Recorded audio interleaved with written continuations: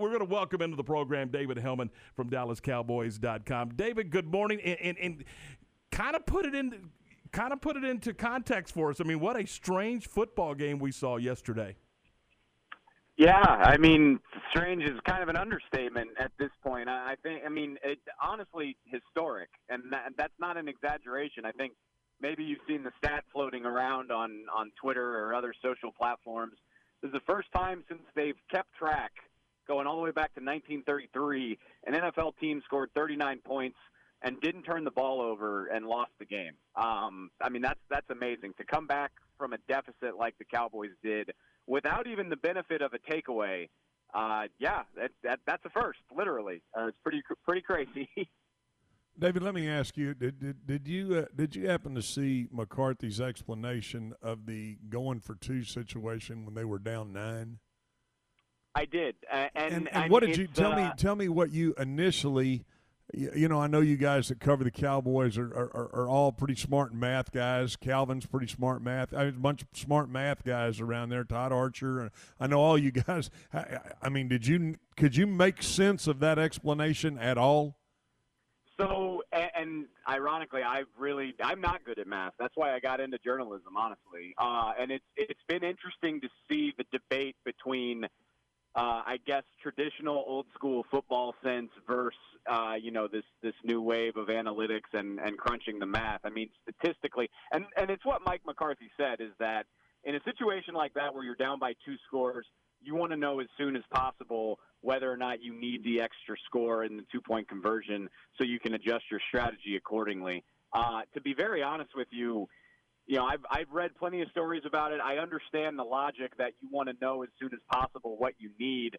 I struggle to wrap my head around it, even having read all of that, just because. And the irony is that it worked out for him. If you say you go for 2 there and you're down by 9 with 4:57 to play, you got a 99.9% chance of losing the game. You got to have all this stuff go right, and that's exactly what happened. The analytics people say you're setting yourself up for failure if you slow play it, wait until the very end to get the 2-point conversion, because then if you don't get it, you lose the game. And I guess they're right, because it worked out in their favor in this instance. But for my money, I still think your probability of not losing the game is better doing it the old-fashioned way, but who am I to argue when it worked out so perfectly for that method of doing it? I couldn't figure out not wanting. I mean, it's almost like, do you want to keep your team in the game? To me, it's that simple. You either keep your team in the game, or like you were saying, you're at a 99.97% chance to lose that. And we've talked about this on the show too. They air condition the desert for people like that who think they can overcome those odds. So certainly I'm sure they would welcome you to come out there. Let me ask you this, though, David. Injury-wise, what's going on with the Cowboys? They were playing their 4th and 5th tackle yesterday. Is Tyron back? What's going on with La'el Collins? And then possibly, do you see or are you hearing anything that they may be doing to try to speed up the time for Vander Esch? Well, Leighton, I'm probably not even going to be concerned about him until October sometime. That's a 6 to 8 week deal while his collarbone heals. So, and Sean Lee had sports hernia surgery. So again, that's a long timeline for him. I think for the time being, you're going to be leaning on Jalen Smith and Joe Thomas, and some of the other backups that they've signed there. As far as the offensive line, that's going to be the big question. Now that you escape that with a win, Tyron Smith, he's probably going to be a week-to-week guy for the time being, and can he get ready with that neck injury?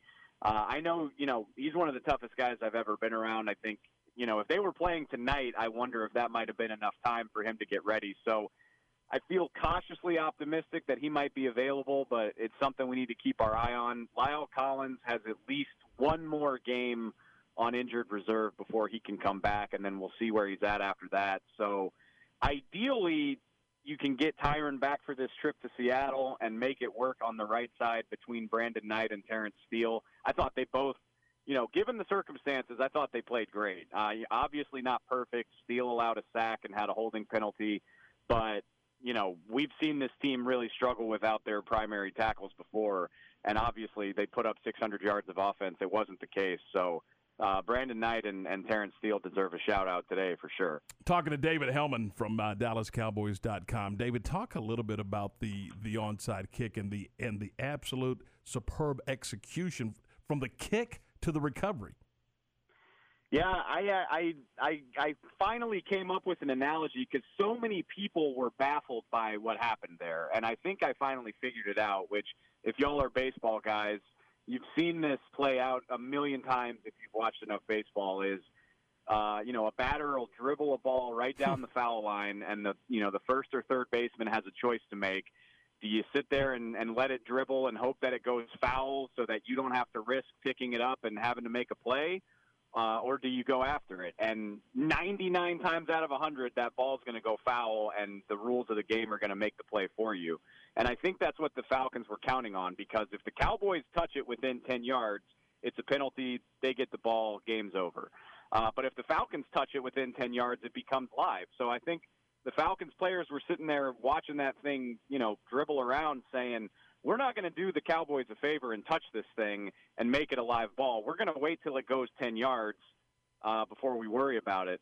Only problem is Greg Zuerlein kicked it perfectly, and it died right at about the 10-yard mark, and that allowed C.J. Goodwin to fall on it. So I understand the Falcons' rationale, but you're an NFL you're an NFL hands team. Somebody's got to trust their hands enough to dive on top of that thing. I mean, you just can't let C.J. Goodwin get to it unimpeded like that, but that's the way it played out. It's 10:36. We're talking Cowboys football this morning, and David, one of the other things that we have been discussing is the Cowboys, at least early in the season, and really yesterday in particular, their inability to get off the field on third and fourth down. Yeah, I mean, it's fun. I think I'm unique in this approach, where I went into this game saying anything the defense can give me is going to be a win. Because I mean, the defense, and specifically the secondary, is the weakness of this entire team.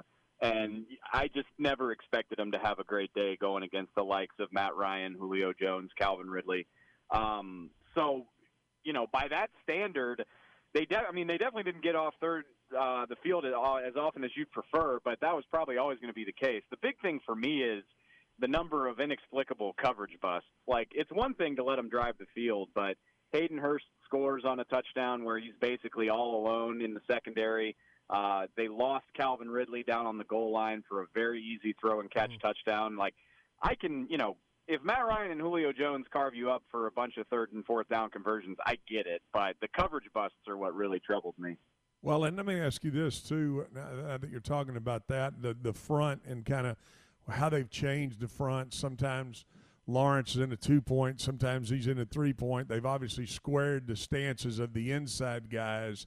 Is Mike Nolan, I mean, is that defense setting the edge? And there were probably 3 times yesterday Atlanta ran toss for 9-10 yards before he was even touched. Is that something that they're addressing and something that you feel like maybe can be worked out, and with the lack of preseason play, that's what's hurt that situation?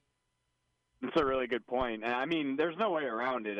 The front seven is probably your biggest concern right now if you're a Cowboys fan, because, I mean, the secondary, you probably had an idea that they were going to have their struggles. There's just not a lot of proven playmakers back there, and you've got a rookie in Trayvon Diggs trying to, figure it out as he goes. But the thing that gave you hope was between DeMarcus Lawrence, Aldon Smith, Everson Griffin. They have all these Pro Bowlers that they added to this front. They looked so good during training camp against the run and the pass, and it just hasn't come to fruition. Obviously, they couldn't put pressure on Matt Ryan, and you're right. Todd Gurley had a few too many plays where there wasn't a hat on him until he was a good 3 or 4 yards down the field. If I'm looking for optimism, yeah, hopefully it just takes time for them to adjust to an all-new scheme. Obviously, Rod Marinelli was effective at times, but it was about as simple a scheme as you could ask for. I think this one's a little bit more complex. Hopefully they can pick it up as they go, because especially, with a guy like Russell Wilson on deck, that was just not that doesn't give you good vibes for what's coming in week 3, that's for sure. How impressed were you by the performance of Dak, and do you think he can carry that over into the Seattle game? I'm incredibly impressed. He played amazing, but at the same time, and anybody that follows my work knows that I've been pretty firmly in support of Dak for a couple of years. I'm not surprised by it. I mean, we've seen him do this many times. I know it didn't happen in 2019 often enough, but even in losses last year, he was capable of doing this. He threw for 400 yards against the Minnesota Vikings in a close game last year. It always felt like they were one play away, and they managed to make that play yesterday. So I've felt confident Dak could do this for a long time, but I've said this a few times since the game ended. It's got to feel nice for him. You know, comebacks and game-winning drives were kind of a staple of his game for the first 3 years of his career. He did it 6 times in 2018. He helped this team win the game in the fourth quarter, you know, on 6 different occasions 2 years ago, and then it didn't happen for him once last year. It felt like every time the game was in doubt in the fourth quarter, they came up on the wrong end. So I know Dak he's about as confident a guy as I've ever been around, but I got to imagine it feels good for him to say, hey, yeah, I'm still capable of coming through in the clutch when the team needs me to do it. Hey, David, tell us what we got on DallasCowboys.com right now. Well, right, you know, it's Monday, so we're full up with post-game coverage. We got, you know, if you want to read about the onside kick and the game-winning field goal, we got that. I wrote a big long story about Dak and everything I just talked about. And we do daily podcasts, so if you need more Cowboys talk, my podcast actually starts in about a half hour, so you can find all that on DallasCowboys.com. We got pretty much any angle you need to have covered. We got it. Hey, David, thanks so much for the time. Appreciate it. Anytime, y'all. Appreciate it. You bet. David Helman from DallasCowboys.com.